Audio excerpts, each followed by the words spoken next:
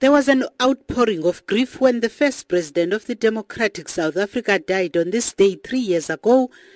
Last night, members and supporters of the ANC lit candles and observed a moment of silence in his honor.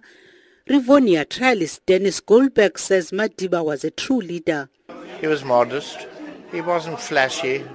There were no stories of big parties and dancing girls and wasting money. And this was a sober person who had a joyful life. Deputy Minister of Rural Development Mcebisi Skwatsha says Mandela remains the country's moral compass. When Mandela spoke, when the ANC leadership spoke, we would follow it.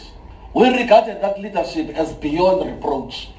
We knew that this is an honest, committed leadership, committed to the ideals of creating a better society for all of us. But that is not the situation today. What kind of introspection can we make out of that? What kind of people are we? Because today, if the religious community tells us that we are wrong, we look for other religious community somewhere else so that they can clap for us. Deputy Minister of Human Settlements Zokota Fredericks says the name of Madiba ignites memories of heroism and bravery. He wanted us to be united in harmony, irrespective of race, color or creed.